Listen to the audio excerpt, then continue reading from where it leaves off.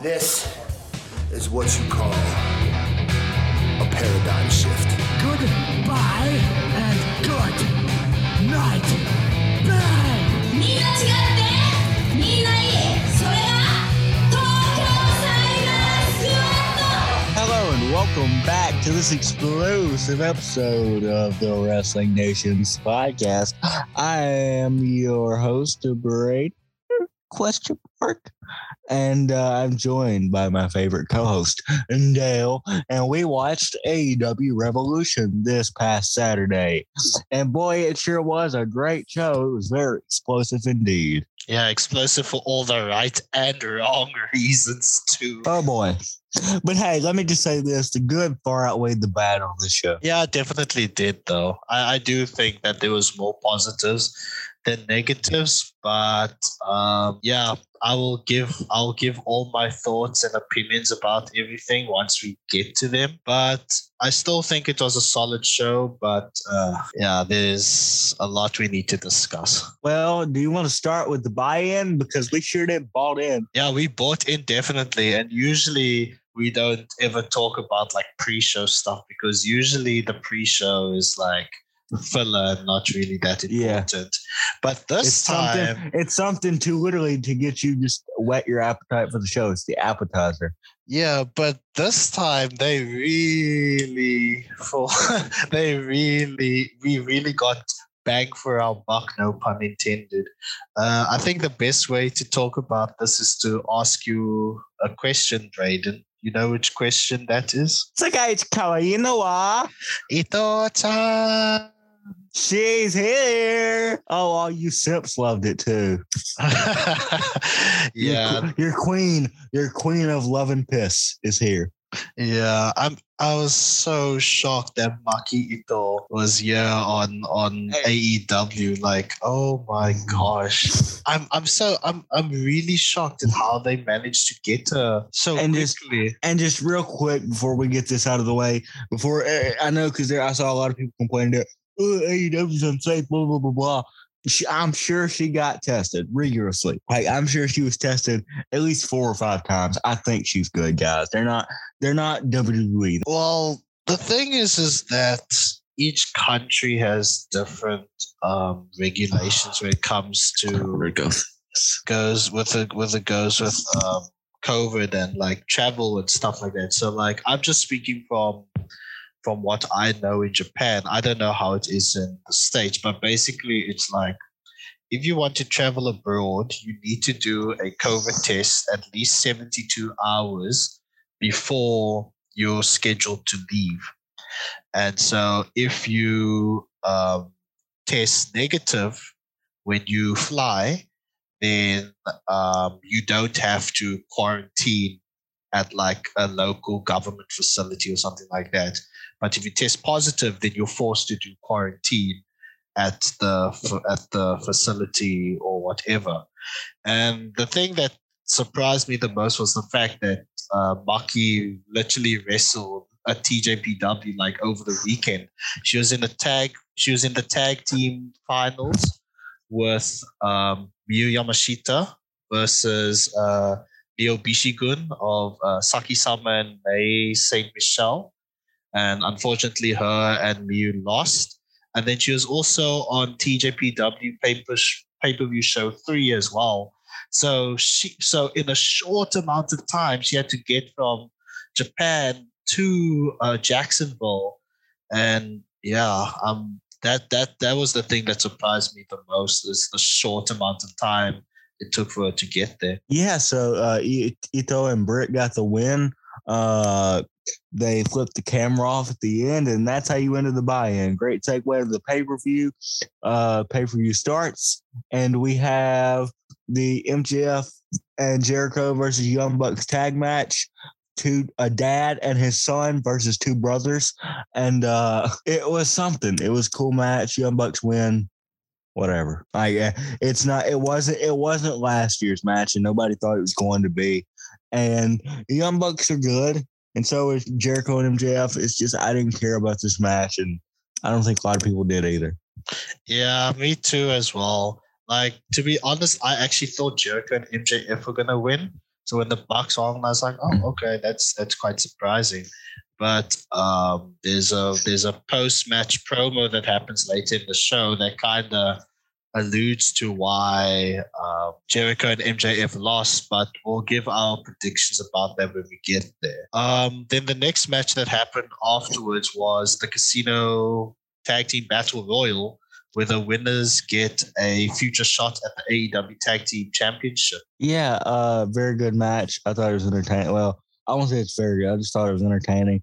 Did what it needed to do. Yeah, and it came down to Phoenix and Jungle Boy at the end of the match, which their exchange between the two of them was so good. Like, I would really be hyped to see a Jungle Boy and Ray Phoenix match down the line, because it literally came down the wire between those two. But I think Phoenix and Puck winning was the right call to make, and I think that will set up a really good tag team match between them and the Bucks in the near future. But before we move on to the next match, I just want to quickly talk about that hilarious botch in the Casino Battle Royal where Luchasaurus throws Marco Stunt at Evil Uno. Marco Stunt tries to do a hurricane onto Evil Uno. Marco Stunt falls over. Uno just stands there and no sells, and then he realizes. And then he runs. And then he runs like, oh shit! And he just runs himself into the turnbuckle, and he eliminates himself. Like, what the fuck, dude? I mean, if he just jumped jumped out to the ring, it would have like partially sold the move, but to just like no sell and then just run it, that was so bad. And I think there were quite a few botches on the show as well. But still a very good show. Still a very good show, but yeah. Oh my gosh. Thank goodness they were good botches. Yeah. They were funny botches. Well, speaking of tearing the house down. Yeah, speaking of tearing the house down, the next match definitely did that. It's the AEW Women's World Championship match between Hikaru Shida and the winner of the AEW Women's Eliminator Tournament, Ryo Mizunami. Well, to start this match, they played a promo package before, basically explaining the history of Shida and Ryo. I thought it did a great job of this. It said that when they first wrestled each other in 2010, Mizunami was the veteran, the senpai, whatever you want to say. And Mizunami beat Shida and said, I can wrestle, you could wrestle for another 100 years and you would never beat me. Then they wrestled each other 3 more times after that, and they all 3 went to a draw. So the story going into this is Shida can't beat Mizunami. And so they start off and just beat the tar out of each other. If you don't like kickouts, you won't like this match. If you love kickouts, Merry Christmas. Oh my gosh, the near falls in this match were insane. I don't know how many times Shida threw her finisher at Mizunami, and Mizunami just kept kicking out. And I think I remember that when we were talking about our predictions for the winner of the women's tournament, which we both said was going to be Mizunami, we both also predicted that maybe Mizunami would beat Shida. And with those near falls, I was thinking, okay, maybe Mizunami might actually come back around with this thing. But holy shit, Shida really... sorry, not holy shit, holy Shida. Man, what a match that was. I'm balling out of a chair here. Oh man, but yeah. It was very good. Best women's match they've done on pay-per-view. So they, in the span of 1 month, they've had the best thing they've done with the women's division, which was the Japanese side of the bracket. They've had the best Dynamite match, which was Serena Deeb and Riho for the women, and now they've had the best pay-per-view match. They are very much fixing their women's division. Yeah, and I mean, we had this discussion as well about do we think that the women's division is starting to is fixed or getting fixed? I can't remember what exactly. And so I said fixed. Yeah, it is fixed, and you said yes. And I was a bit hesitant to answer that question, I said I still need more time to be convinced. After this match Well- convinced me a lot that yes, they are moving in the right direction now. Well- It's just a matter of what happens from there, and that's the one thing that myself, well, us and many other fans are like trying to say is that we know the women are so much better than what AEW has been doing with them over the past few months. And so that's why we just want them to be good, if not great. Because we've seen how some other promotions have been doing with their women's division, namely WWE and Impact. And those are like top tier like women's divisions. So we know that. WWE doesn't have women's division. They have Charlotte Flair and the rest of them. Okay, no, you're really selling them short. That's selling the rest of them. I'm joking. I'm kidding. Before you grab your pictures, I'm not saying, but that's how WWE books them, is what I'm saying. Well, There's Charlotte Flair and then there's the rest of them. I mean, that's how Vince looks at it. I mean, we can have this discussion about how it was like many years ago. Like, Well, I know it's way better than it used to be. Nobody's arguing that. But yeah. at least on Raw, it's Charlotte Flair and the rest of them. Raw especially is just a shit show at the moment. What are you talking about, bro? They got Randy Orton spitting up puke, black motor oil. This is rules, dude. What are you talking about? Ugh. Anyway, but yeah. La creepy. Yeah, this is awesome, dude. What are you talking about? He's got like a mirror image of himself talking. What are you talking about? It's just rules. Yeah, but anyway, Randy Orton's doing crack. Going back, final thoughts was Hikaru Shida versus Ryu Mizunami was definitely one of my matches of the night for sure. Yes, it was my match of the night. Period. Yeah, match of the night for me. And then next we've got a tag team match between Miro and Kip Sabian versus the best friends, Orange Cassidy and Chuck Taylor. In the words of Orange Cassidy, cool, whatever. Yeah, that's the best way to describe. Although there was a really cool. Sorry, I apologize again. There was a really cool moment at the beginning of this match where Miro throws Chuck Taylor to like a glass window or whatever, like a door. And he looks at the camera and he goes, "Play my music," and his music hits. I thought that was cool. Miro's channeling his inner Vampiro there. Where's my fucking music? Where's my fucking music? Where's my goddamn music? Yeah. Well, at least Miro didn't fart while he was trying to I just thought the thing. I just thought the same thing. At least drunk Jeff Jarrett wasn't there. Oh yeah. Throwing tortillas in the crowd. Oh my god. At a fucking Triple A show out of all places. Oh my god. That was just Well, Phoenix did dive into the crowd like he did in that show too with the Tope con Hilo in Battle Royale. Yeah, but that's what Phoenix does all the time. Like you can fucking forget velocity and acceleration.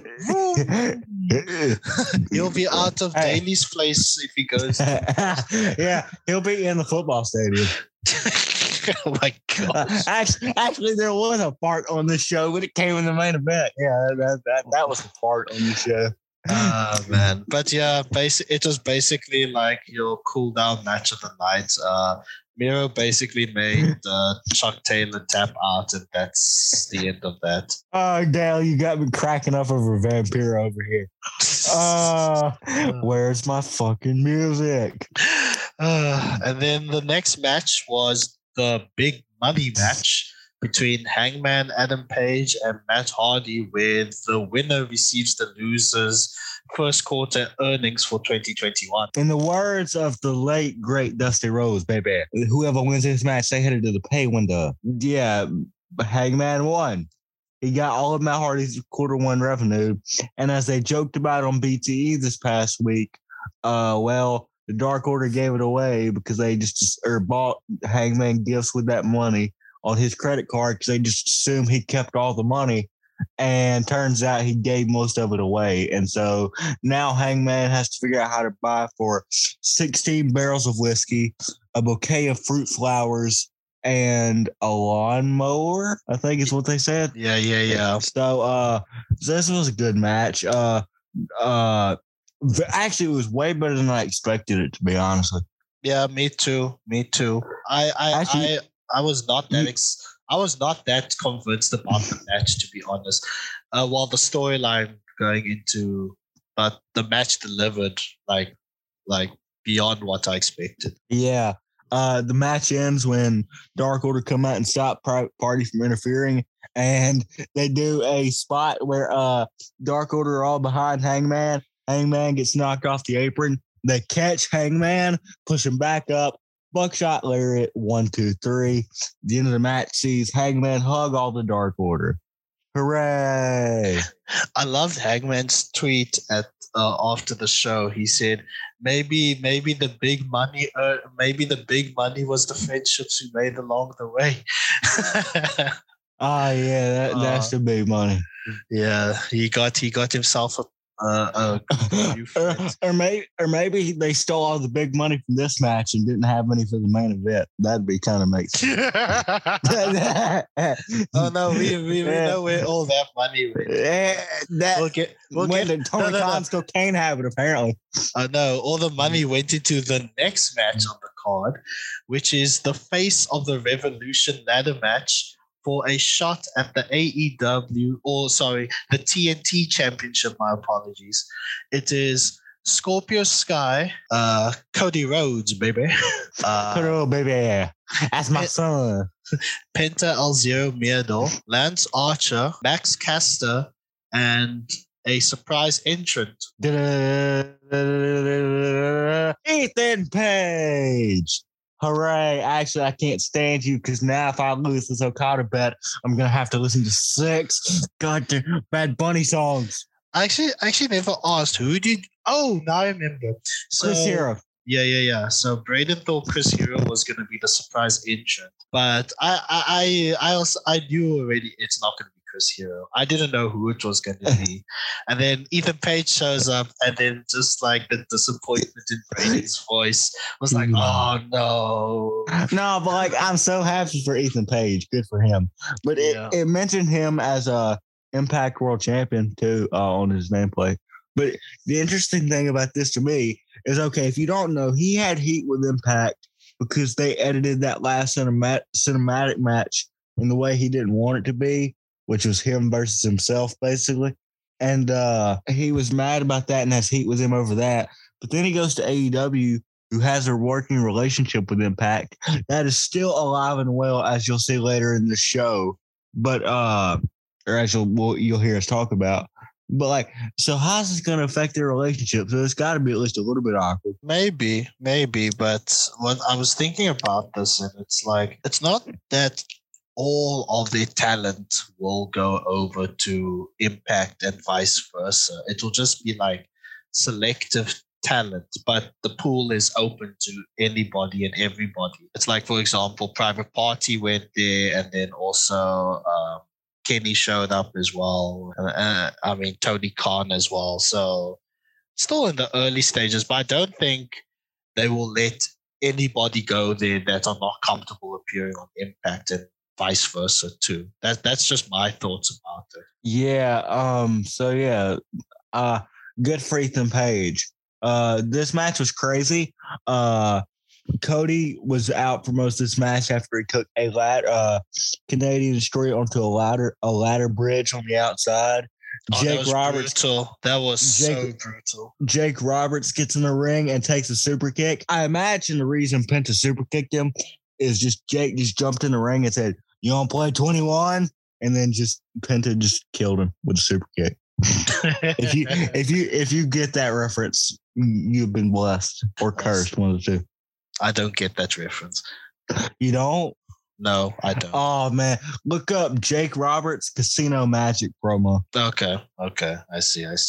It was a Brian Zane video. You remember Heroes of Wrestling? Oh, but that was a long time ago. I watched that video. Yeah, I know. Yeah, I've play 21. But this was wild and wonderful. Like, it's obviously with like most ladder matches, it was going to be a spot fest galore, but this was a really good match. And also, congratulations Scorpio Sky for winning. I thought he was the right pick to win this match because he's been on an upward spiral for a long time now. They've been building him up good on AEW, I think. Well, the face of the revolution. But what did we have next? Listen, if you don't mind, Dale. Before we go can we talk about can we also talk about the fact that the ladder match was sponsored by Sega? Really?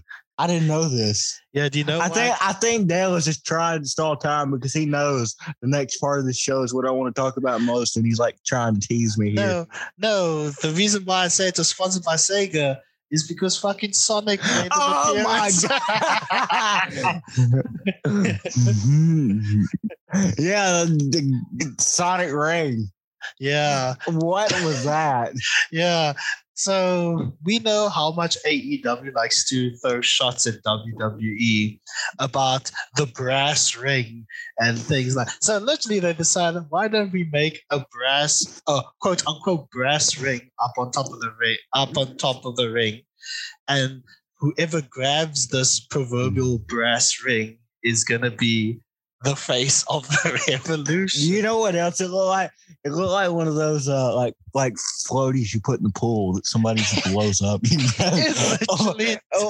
or it looks like a zero balloon. Like, you know what, when you're spelling out the year on New Year's, like 2020, it looked like one of those. Or a birthday balloon. Yeah. Gosh. Man, that it just looks so silly, to be honest. And man, whoever won this match got super speed. Yeah. Whoever won this match is going to Green Hill Zone. Yeah. Whoever won this match is going to have a match against Eggman. Yeah, is going to have a match with Dr. Eggman. Whoever wins this match is gonna have a terrible animated movie about themselves, and then they're gonna have to redo it. Oh gosh! Whoever wins this match is gonna have a video game called Sonic 06. Oh God! Okay. Whoever wins this match is gonna have a sidekick named Tails. Oh my gosh! Oh my gosh. But yeah, basically, yeah, Scorpio Sky became the face of Mario and Sonic Go to the Olympics. They're going to Tokyo. And next we had the best part of the show, in my opinion. And the thing that this is the hardest I've popped in over a year. And well, they announced the Hall of Fame worthy signing, and you hear this timer go off, 10, 9, 8, 7, and before the song even hit, I screamed, I knew who it was. And Dale was watching the Fight TV feed. I was watching the Direct TV feed.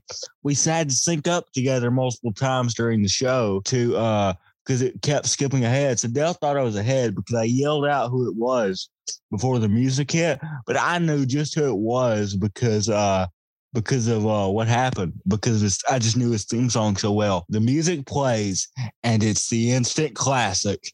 It's Christian Cage. And when I tell you I lost my mind, I almost broke my microphone from yelling so loud. And this is a brand new headset. I'm actually happy though that they remixed his old TNA theme, because actually it's not a remix at all. I listened to it. Oh, is it the actual?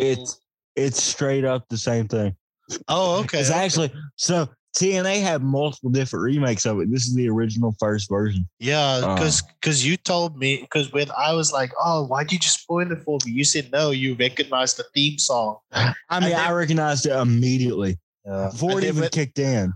And then when the theme song, when I recognized the theme song too, then I was like, oh my gosh, it is Christian Cage. Oh my, yeah, it's so crazy because like he was literally in the Royal Rumble like a few weeks ago, and then there was reports that contract negotiations with him and WWE fell through, and so I think and there was so many different predictions as to who this Hall of Fame worthy person was. Some people were saying it's either Brock. Some people thought CM Punk, Angle, Batista, Mark Henry. Christian was also one of the people as well. But yeah, I think most people towards the end of the day went, "Oh, it's probably Christian." yeah. It made But like, listen. Yeah, it did make the most sense, like Dale was going to say. And by the way, I should make this public. Dale, I'm sorry I cut you off so much, buddy. I love you. But anyway, I'm sorry. I'm just very excited about this. No, I thought this was perfect. I think it was great. I didn't think it was overhyped. I thought it was perfect. To me, this also shows something else. WWE let Christian slip away once again. It shows just how much they don't care about this guy. And it's such a shame. They could have had so many good dream matches with Christian coming back. You could have done him and Big E for the IC belt. You could have done him and Edge versus the Usos. Him and Edge versus New Day. I mean, you could have had so many things, but they just didn't care about it. If that ain't the most WWE thing, I don't know what is. They just let this guy go. Yeah, and the thing is that it's been shown historically. It's been shown that Christian Cage has thrived outside of WWE more than he has been in WWE, because it's the case of like when him and Edge were always together, Edge was always the one touted to be the biggest star amongst the two. And so it's similar to like the Hardys, where like Jeff was always touted as like the biggest star than Matt, and that's why Matt has done so well for himself outside of WWE. And similar with Christian Cage as well, when he was back in TNA, they shot him to the main event like straight away. It wasn't like most of the WWE jumps that TNA did. This was warranted. Christian was just on another level at this point. And I told Dale before we started this call, this reminded me of when I was a kid.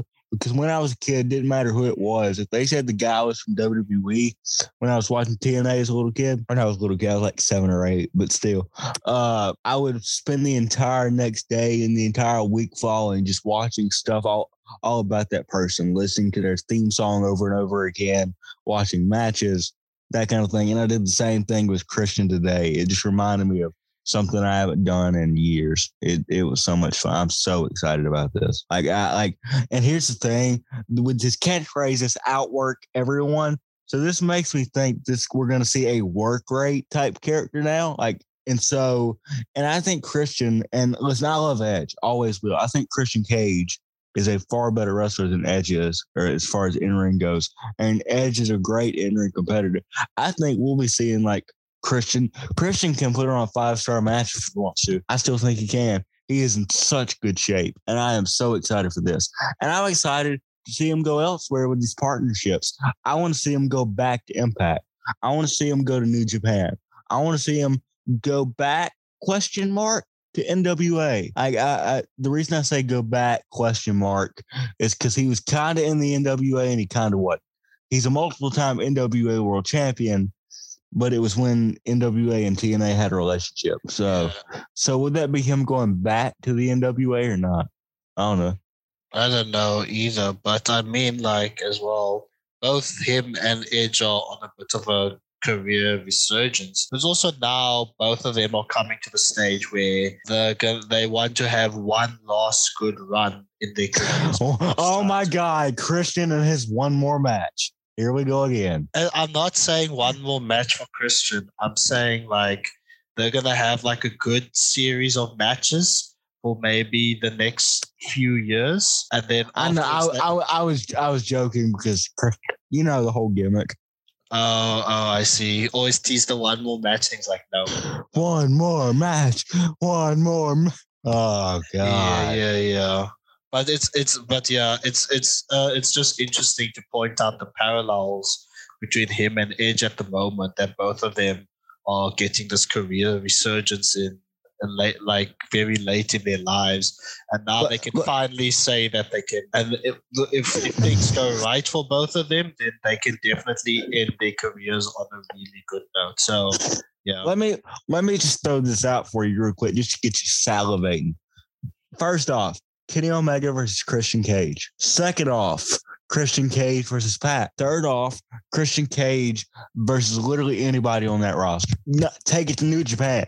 Christian Cage versus Kazuchika Okada. Take it to Impact. Christian Cage versus Rich Swann. Like, that would tear the house down. Yeah, it definitely would. It definitely would. What's a dream match you would see over there, Dale? Oh, I think I told you this already. Christian Cage. I need to keep calling him Christian Cage. So forgive me. By the way, Christian Cage is a way better name. Yeah, I do think it's a much better name. So Christian Cage versus Hiroshi Tanahashi. Oh my God! You didn't tell me that.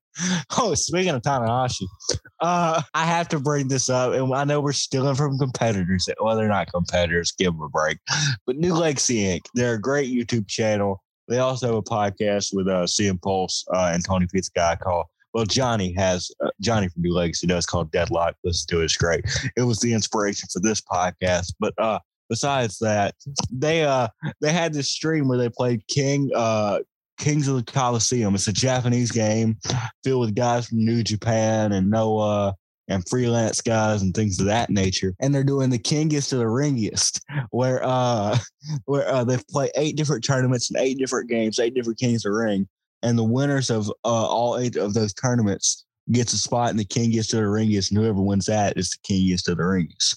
Well, anyway, there is one where they're playing as Young Lion Tanahashi, and he comes out and his shirt says KOTH, and they're laughing about it. And then he turns around and it says King of the Hills. And I want to say it's Dino, ? Says, damn it, Tanahashi. Y'all like I know what a shinny hone is. And me and Dale have just been saying that over and over and over and over. Damn it, Tanahashi, get off my lawn. Damn, Tanahashi.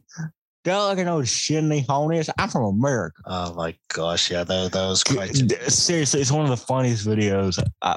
Me and Dale have just been laughing for days. So go watch that when you're done with this podcast. It's great. Now let's move on to the semi-main event, which is a cinematic match. It is the street fight between Darby Allin and Sting versus Team Taz of Brian Cage and Ricky Starks. Yeah. Well, I thought this match was fantastic. Best cinematic match AEW's ever done. Taz on commentary was delightful, even though people hated the commentary over. I just thought he was great. Taz is always funny. Yeah. What the fuck? Yeah, I love the cinematic match too. I thought I definitely agree. This is probably the best cinematic match that AEW has put on like so far. Now I don't even know where to start. You just run this down. Yeah, there's so much to go in, but I'm also of the crowd. I'm also one of those people that just did not like the commentary in the match. I thought it detracted from the action, especially if you have like a cinematic match that has music in the background. Like I remember someone likened it to like going to watch a movie at the cinema, and then you just hear someone talking over the movie the whole time. That's how it felt for me. But anyway, there was just so much that went on in this match. It was like, so Cage and Starks arrive at like the abandoned warehouse where Darby and Sting like did their vignettes for the past few weeks. And then slowly Sting and Darby made their entrances. Like Darby, there was like an army of like Darbys that came through. And like they played like the entirety of Darby's theme song, and they even had like the singer appear on like television screens. Darby's coming with a skateboard.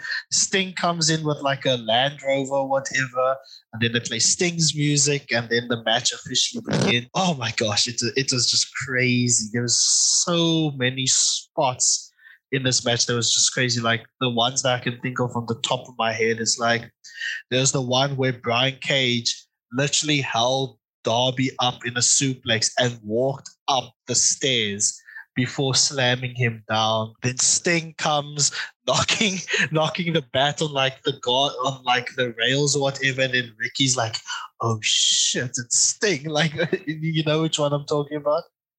Yeah, I'm aware. Yeah. So stuff like that, and then there was two big spots that happened with Darby. The one was when Cage and Starks lifted up and they started swinging, and they threw him into like this glass panel near the wall, and it. Oh, that was so brutal. And then, like, the panel just falls on top of Darby's head. Then the other thing that happened was that there was, like, this massive board that was, like, between the two sides of the railing. I don't know who was on there. I think it was Brian Cage. Darby's, like, on the top of, like, a one floor above by the window. He jumps off the window, and both him and Cage go through the freaking thing. Like, oh, man, that was crazy.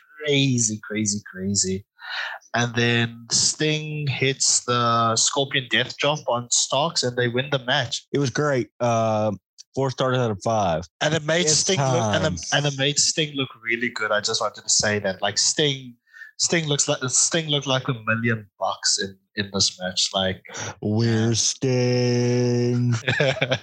but yeah, kudos to Sting. Sting, wow. He came back. Sting stung. Sting stung, yeah. Basically. Stang. Together, Darby and Sting make Stang. Oh yeah. Also, they did this cool. Stang.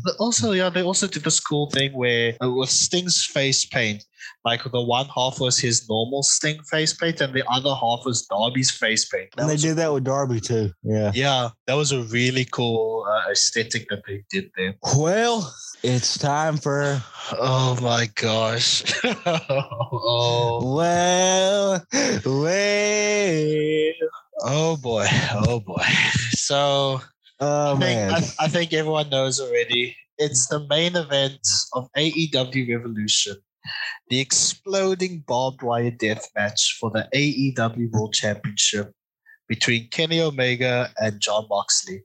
I leave the floor to you, Brady. Listen, let's just be clear about the first of this. The first 98% of this match was absolutely fantastic. So, except for the ending, which we'll get to, they did use real explosions for the actual match. So here's how the matches work. 3 sides of the ring are wrapped in barbed wire.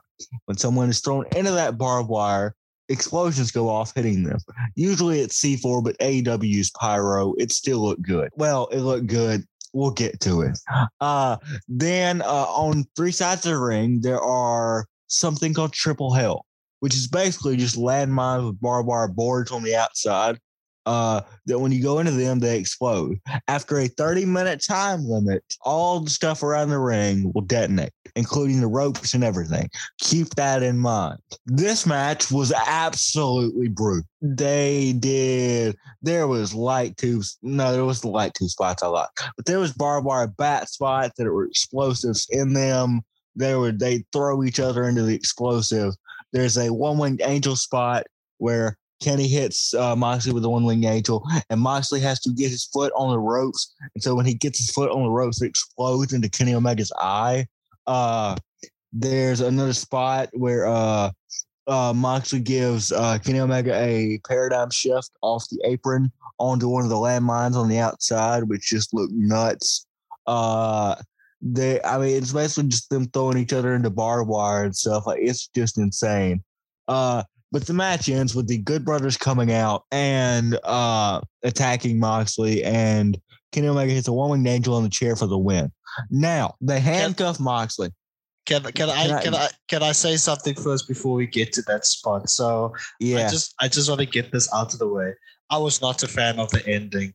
I thought the run-in just made the ending look cheap for the match. Great match, definitely. Like, the match itself was a really good match, and it was brutal, it was violent, it ticked a lot of boxes. Storytelling, like, great. I just thought that having the Good Brothers run in to help Kenny win the match, it just soured the entire thing for me. I was like, and Braden, you were there when we were watching this. I called bullshit. I was like, oh, fuck off, really. I knew Kenny was going to win. I knew for a fact that this was going to be the, pardon the pun, blow-off match between the two of them. Pardon the pun, the blow-off match, because Moxley is going to take some time off for maternity leave, but man, you didn't need the Well, this after what happened, after what we're about to get to, he made me there this Wednesday to get written off TV because man, that was.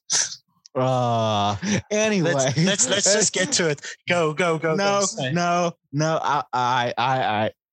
Let me just preface this by saying, so they attack Moxley, they handcuff him, and then they say, "Oh wait, the explosives are still going to go off."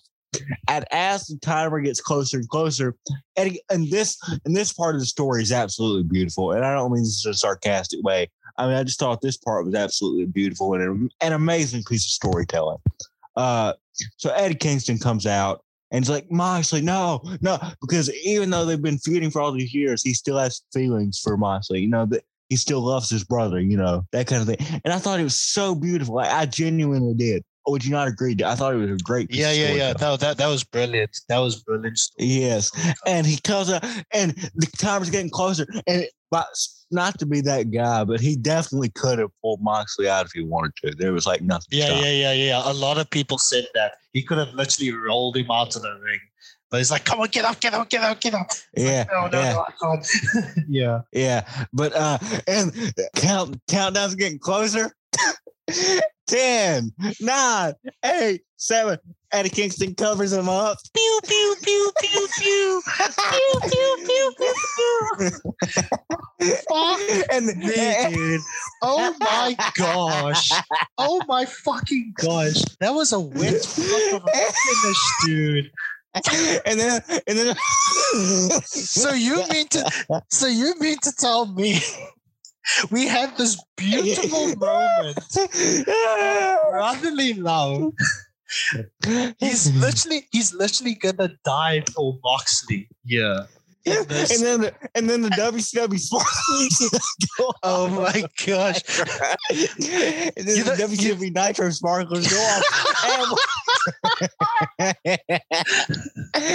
Welcome to Nitro, Tony Schiavone. And Bobby Heenan. Oh my gosh, dude. Oh my gosh. And you know what's even worse about this entire and then Excalibur on commentary when he goes, "Oh my god!" Exactly. I was just about to bring that up. The way the commentators sold this damn thing, like the Daily's place literally blew up. They're like, "Oh my gosh, get back! Pew pew pew pew pew!" Oh. And then afterwards, you see Eddie's just lying there. It's like he's dead. It's like Cody's entrance has more power than this shit. Exactly. All the pyro for the death match went to Cody's freaking entrance. My stomach hurts. My stomach hurts worse than I'm sure theirs did after that explosion went off. Oh man. Man, but I'll say this. I'll say this though, like, oh no, they have smoke inhalation. I'll say this. Oh no, they have smoke inhalation. Sorry. Oh no, they have smoke inhalation. They're dead. Oh, from the smoke, it breathed in the toxic smoke. Oh my god. Oh my gosh. Oh man. But here's the thing. When I watched that at the time afterwards, I was so salty about that match. I felt like I was cheated, to be honest. When I watched that, like everything else from like a physical standpoint, perfect. Technical standpoint, however, I was so pissed off about it. I was like, man, dude, you're gonna try to sell me on this. Is my criticism about this, and it's not the wrestlers' fault. They did a fantastic job. No, I feel so bad for Moxley. It's not them. They I don't even think it's well. It's partly Tony Khan's fault. Yeah, it's partly AEW's fault because they hyped the fuck out of this thing. And the thing is, if you're gonna sell to your audience, you're gonna have an exploding barbed wire death match. Well, the other thing I need to mention is remember that AEW fans are mostly the hardcore fans. So if you tell them this exploding barbed wire death match, they know, oh, you're talking about the matches of Onita and FMW. And they even had... They even got Onita for this thing. Exactly. And, oh my God. They had fucking Onita. I said after the match, Onita's rolling over in his grave and he's not even dead yet. Okay. Well, to be fair, actually, I've got Onita's tweet that he said.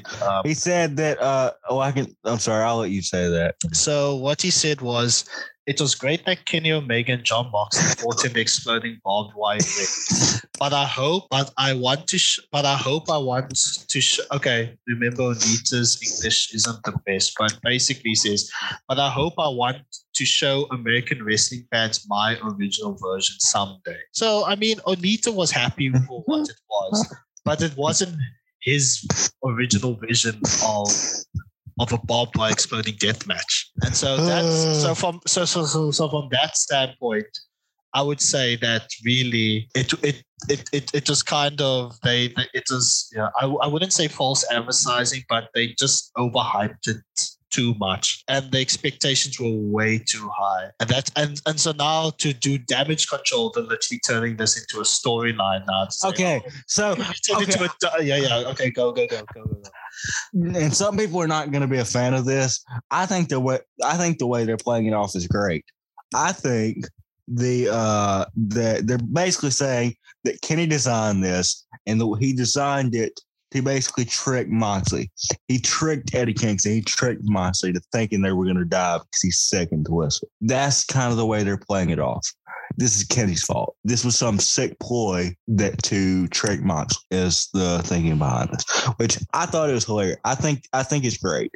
Well, I don't think it's great, but it works. It works. And listen, here's the thing. Tomorrow, Wednesday night, or tonight at the time, if you're listening to this when it comes out, or whenever this comes out, Eddie Kingston, the best promo guy in the business. If anybody, and Steven Larson said this, and I'll say it again too, if anybody can take lemons and make it into lemonade, it's Eddie Kingston. He can take this terrible botch and with one promo make it make sense.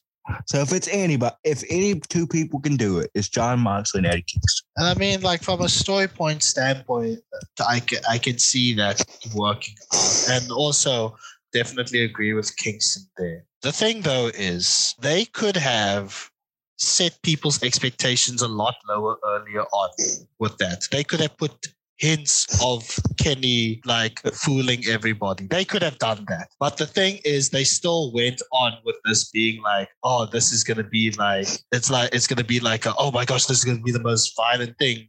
Whatever. Which it was. It was fantastic. Like 99%. It was fantastic. And then WCW Nitro started. Yeah, it was. Yeah. It was great. It was a fantastic match. I am not denying that. I'm saying most of the time, it's, as they say, it's not how you start, it's how you finish. And because that's going to be the last thing people remember about Revolution, most people are going to be talking about that. They're not going to talk about, most people. No. Well, you're completely negating Christian. I think, honestly, the botch has been talked about, but to me today, just as much has been talked about Christian debuting has been talked about just as much. Yeah. And how awesome that was. So I think you're wrong in that regard. I see. Yeah. That's fair. That's a fair argument. Yeah. I think, but like I said, the good on the show far outweighed the bad. I even think that ending was so bad that it's good. I'm not mad at it at all. I think it was hilarious. I would be mad at it. But here's the deal, and I'm going to kiss up to Dale here. I got to watch that with my best friend, and probably we'll have something that we'll probably laugh about for years. I mean, we'll be sitting there, we're 45, hopefully, together. And like, do you remember that time that they did that stupid angle where they promised a big explosion and they freaking did sparklers? Oh, do you also remember the time they sent DMCA takedowns to people posting about it on Twitter? Oh, yeah. Do you remember that time we just sat up all night and made memes about it after the show? And do you remember that time that I made one of the backup Terry meme? Backup Terry? I'm sure most people listening to this podcast has seen that except for you and Farrah. You know what? You know what's just the funniest meme of all that came out of all this? The Titanic meme that you did. Not only that, okay, maybe that's not that one, but the picture of Christian Cage looking out into the distance. Oh my God. Looking for that explosion. You'll see it if you just close your eyes. If you just close your eyes, you'll see. One night in the dark, a vision said someone I know. Man. And out. Yeah. Inside of me, a light was turned on. Then I was alive. If you close your eyes tonight, Onita is not dead. Onita gave himself an aneurysm. Speaking of that, though, there's just one more thing I gotta make. You know when something is bad, when other promotions start making a reference to it. Oh, dear. Shotzi Blackheart made said nothing. That's not a promotion. That's one person. Okay, but DDT took shots at AEW. I was about to say. Okay, DDT took shots at AEW. Literally, they posted a GIF of Takagi Sanshiro taking a barbed wire exploding bat, hitting, I think it was Onita, and then a massive explosion. And literally the comment was, "This is an exploding death match in Japan." Boom. Literally that. And then Shotzi Blackheart posted a gif of Gilbert, and then T-Bar said, tune into an explosive episode of Monday Night Raw tomorrow. You mean Monday Nitro? Oh my God. Welcome to Nitro. At this rate, AEW should change their name from Dynamite to something else. Because your show is called Dynamite. Like the fuse, like the rules, Dynamite. Boom. Oh my God. There ain't no boom here. Oh gosh. I can see people for like watching. They're gonna remix the Dynamite theme song with the last thing with like the only way it could have been worse if they used Boom by POD. It comes to Boom, ready or not. Oh my gosh. So JR should change his catchphrase from boom boom to pew pew. Boom boom. Boom boom is my kill. That's why I couldn't fucking do it. Yeah, JR has more boom than the explosions themselves. Or they could use Dynamite by BTS. Light it up like dynamite. Oh my God, dude.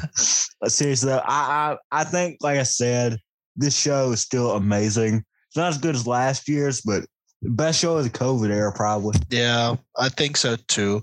It's still like it's still between this and Full Gear are like my two favorite shows so far of the COVID era of AEW. No, even though it was a sad day for me, this or Double or Nothing. If we're judging it objectively, if we're not, because of that day and what happened on that day, I don't know if I could really enjoy that show properly.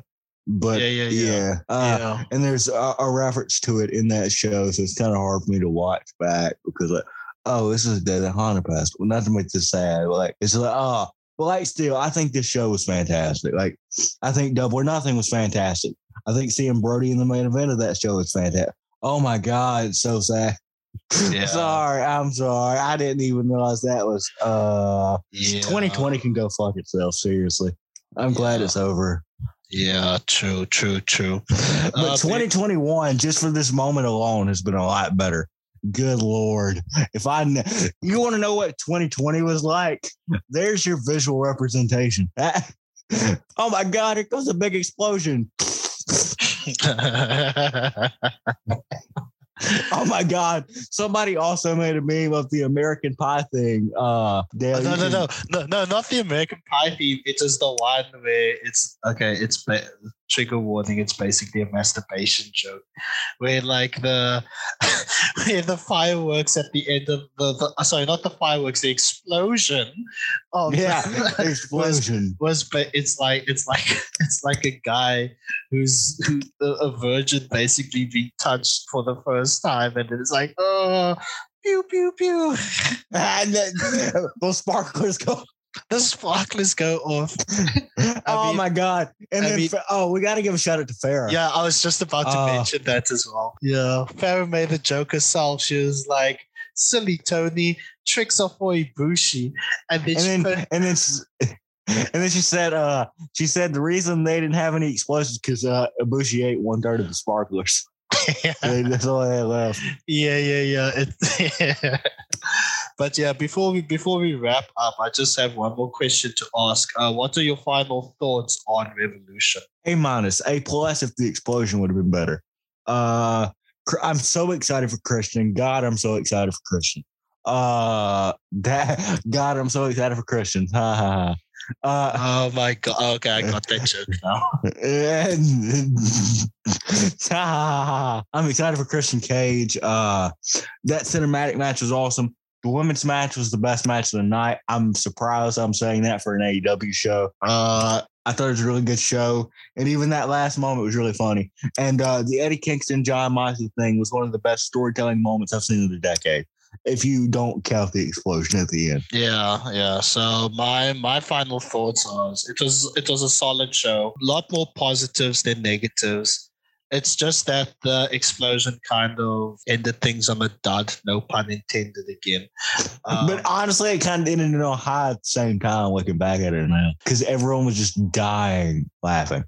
Not dying from an explosion. Yeah, but it's just a matter of, it's just to see like what kind of damage control AEW is going to take with this moving forward. I mean, I just thought of this. Sorry, at the same time, and you could say, well, why promote it? But at the same time, you guys know they can't do a thing where the ring explodes in a small venue like Daly's Place for 1,500 people. That'd be stupid. Now, if they did it in the stadium, that could have worked. But they're not gonna have some massive explosion in a small little venue like that. I believe Larson said that from Steven Larson. It'd just be dumb. Yeah, and dangerous. Yeah.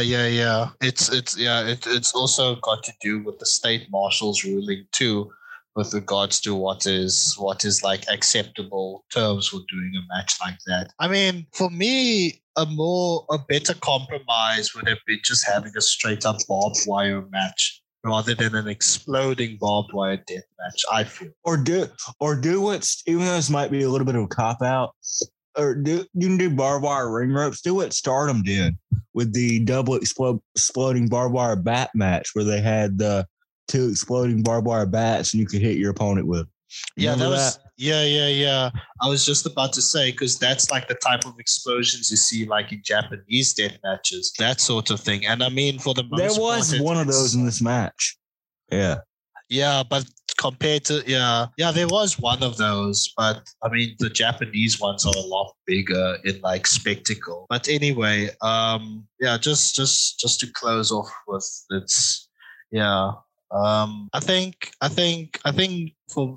just the one thing I want to say is that I think moving forward, AEW kind of needs to set people's expectations a lot lower when it comes to big matches like this next time. I agree. Just so that we don't have a situation where they have to take damage control like this again. I think it's better to be realistic about things. It's good to have ambitions, but from a business standpoint, you need to know what is possible and what isn't. So that's the lesson I think they need to take from this exploding barbed wire death match. Well, that was fun. Anyway, guys, I hope you enjoyed this week's doubleheader episode. We'll call it Spring Break Special since I'm out for spring break this week. So I hope you enjoyed the Spring Break Special, this very explosive Spring Break Special. And oh my God, Dale, do you hear that? It's some sort of timer. Oh God, Dale, there's going to be an explosion. Oh God, Dale. Go back. Bye.